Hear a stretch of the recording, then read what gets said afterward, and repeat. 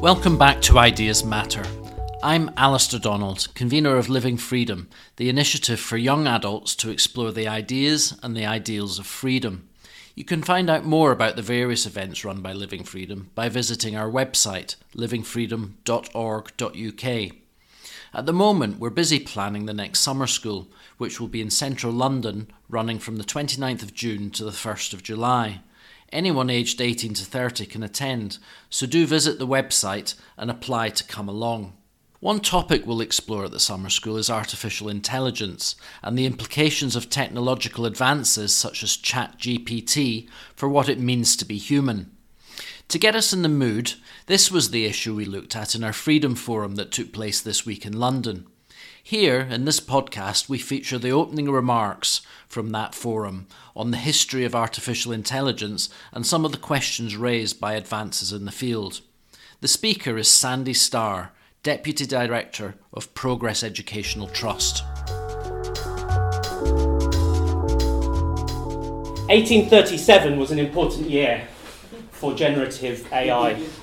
As well as being the beginning of the Victorian era, the year Victoria inherited the British throne, it was the year that Lejeune de Richelieu, a German mathematician who for some reason had a French name, properly formalised the idea of a function. That's something that takes in a numerical value as its input and spits out a numerical value as its output. It's not going to write an article for you or make a pretty picture for you or do your homework for you, but it's a start. And 1837 is also the year when the English polymath Charles Babbage began work on his analytical engine, precursor to the modern electronic computer. And Babbage and his mathematician colleague Ada Lovelace, in her elaboration of his ideas, between them came up with something that in a sense was the world's first ever computer program, something that takes in a coded command as its input and gets a device to perform a task or series of tasks as its output, which is a bit closer to what we're talking about this evening. Ada Lovelace is a very interesting thinker in relation to AI. For one thing, she coined a beautiful phrase to describe what she wanted to do with technology, the phrase poetical science, which is a very poignant phrase if you know that her father was Lord Byron.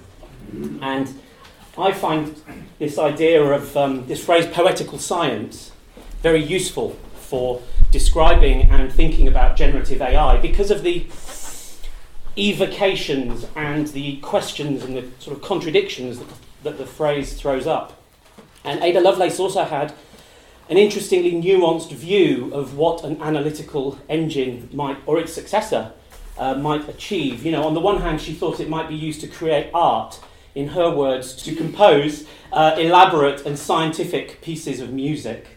But at the same time, she cautioned that the analytical engine was not a creator of entirely original work. She said, again I quote, "It has no pretensions whatever to originate anything."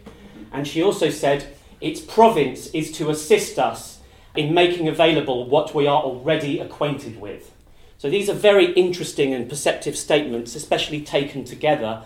And I think it's quite fitting that two of the models in the GPT-3 family of large language models that led to ChatGPT are named Ada and Babbage in honour of these pioneers.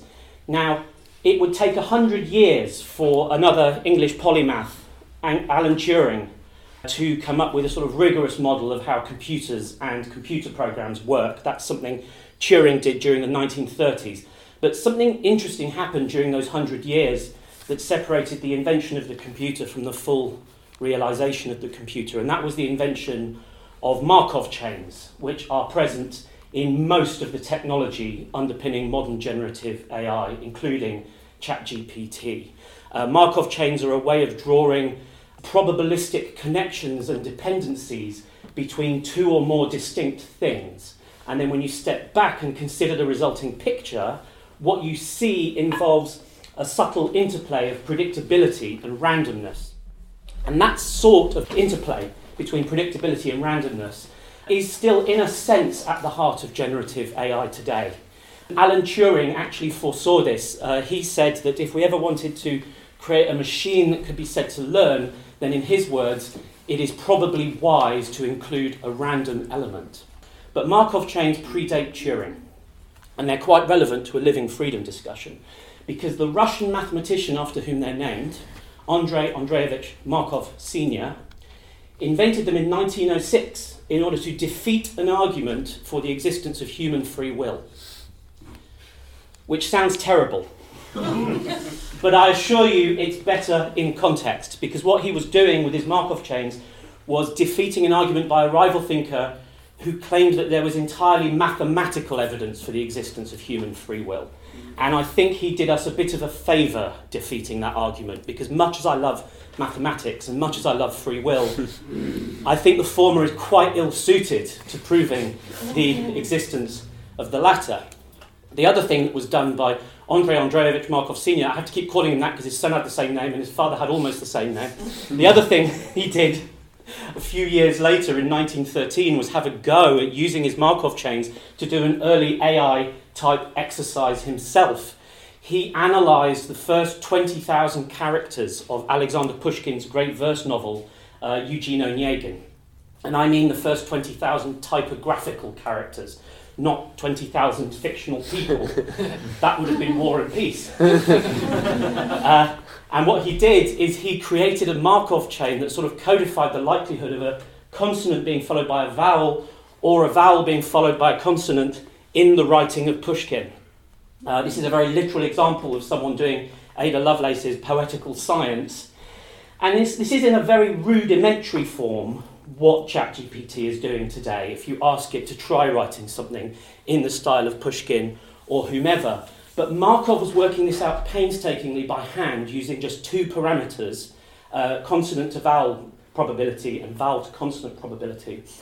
Whereas ChatGPT is doing it using computers and using 170 billion parameters, actually currently being scaled up to 170 trillion parameters. And that buys you a slightly more coherent virtual zombie Pushkin, but not the genuine article who remains stubbornly unproductive in his grave in Pskovskaya Oblast. So the lesson here is that when people are getting very unsettled by a far-reaching new technology that seems to be advancing very quickly, it's always worth pausing for breath and looking at the history that led us here. It can't help but be enlightening. So where is this poetical science today? Well, on the input side, we can now submit inputs in natural human language. There have been search and answer tools that can do this for a long time, whether it's Ask Jeeves or Wolfram Alpha. But now we have generative AI tools that can take prompts in natural human language, not dissimilar to the way I'm talking now. And this is quite a game changer. That's why they've taken off. On the output side, we have tools that can give you natural human language back, like ChatGPT or Bard. We have tools that can generate static images as output, like Stable Diffusion or Midjourney or DALL-E. We have tools that are coming along that can generate moving images, that can generate music, that involve facial recognition or facial synthesis or voice recognition or voice synthesis, or that can create photorealistic images of people who've never actually existed, which is eerie to say the least. And importantly, we have tools, again, including ChatGPT and Bard, that can take natural human language inputs and generate programming code as outputs. And people are finding this extremely useful. So what are the implications of all this for freedom? Well, there are philosophical questions about what it means to be human, about what can and cannot be accomplished by non-humans. And these remain as fascinating now as they were in 1837 or 1906 or 1913, but they're perhaps starting to feel rather closer to home. There are questions about art and creativity, questions of originality, influence, livelihood, laziness, and whether a legal or moral wrong is done to a creator if you include their work in the data set on which an AI is trained. There are whole new disciplines and professions and academic specialisms dedicated to thinking about what could go wrong with AI and trying to avert disaster. I'm thinking of fields like AI ethics, AI safety, algorithmic auditing, and the rather sinister sounding value alignment. And Experts in these fields, are they friends or foes of freedom? Well, they can be either. They can be both at the same time. Value alignment is a case in point. In theory, it means getting AI to behave in a way that aligns with prevailing social values. But it's a perilously small step from that idea to the idea of getting the AI to get other people to align with your values. There is a lot of litigation being pursued in this area. There's a lot of regulation being proposed or implemented at various levels. Just last week, the European Union's Data Protection Board announced a new task force dedicated specially to looking at issues arising from ChatGPT, and it's also interesting to look at the EU's AI Act, drafted 2 years ago. Depending on your perspective, this is either a much-needed initiative to regulate a frightening and dangerous new world of technology, or it's a presumptuous, stultifying, innovation-killing power grab. But what's interesting is that the recent popularity of generative AI seems to have caught the EU off guard. Generative AI does not fit neatly into the categories of the draft AI Act, and there are attempts to resolve this mismatch at the moment in a restrictive direction by designating popular generative AI high risk in the terms of this draft legislation, but there's also a strong pushback against it, and there's a big row about this going on in Brussels right now. Then there's self-regulation, which is interesting, and I'm particularly interested in OpenAI, the company that made ChatGPT and made DALL-E. They published a 60-page document last month called the System Card for the GPT-4 family of large language models. And I've read this document, and there are things in it that annoy me, and there are things in it with which I disagree. But when I read the examples it gave of how a GPT-4 chatbot responded to requests for help and advice, to do various dangerous or depraved or destructive things, or to kill or injure oneself or others, initially I found myself relatively relaxed about the fact that the version of GPT-4 that's being let loose on the world is the version with safeguards. It's not the preliminary test version. But then I wondered if I was being naive, because I remember 25 years ago defending a little company called Google and its core product, the PageRank search algorithm, also incidentally based on a Markov chain, because people were getting very upset that this was letting anyone in the world look up whatever horrible or controversial stuff they wanted, and Google, at least back then, was doing a half-decent job of standing up for free speech. Does generative AI deserve any less?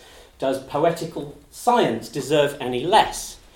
So on that note, I will leave you with two questions. First, if limits are being placed on the range of possible future outputs of a generative AI tool, is that less of a problem than limits being placed on people's ability to speak or to access the speech of others? And question number two, if these limits are being set, does it matter who sets them?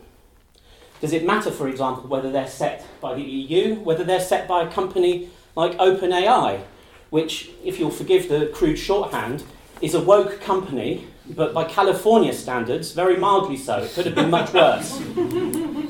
You tell me.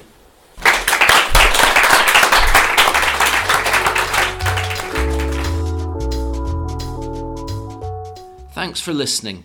A reminder, you can find out more about Living Freedom at a website, livingfreedom.org.uk, where you can see how to join us in our Cambridge and Oxford events on the 26th of April and 3rd of May respectively. And you can also find out how to apply for our summer school taking place in central London on the 29th of June to the 1st of July. Hope to see you there, and Ideas Matter will be back soon.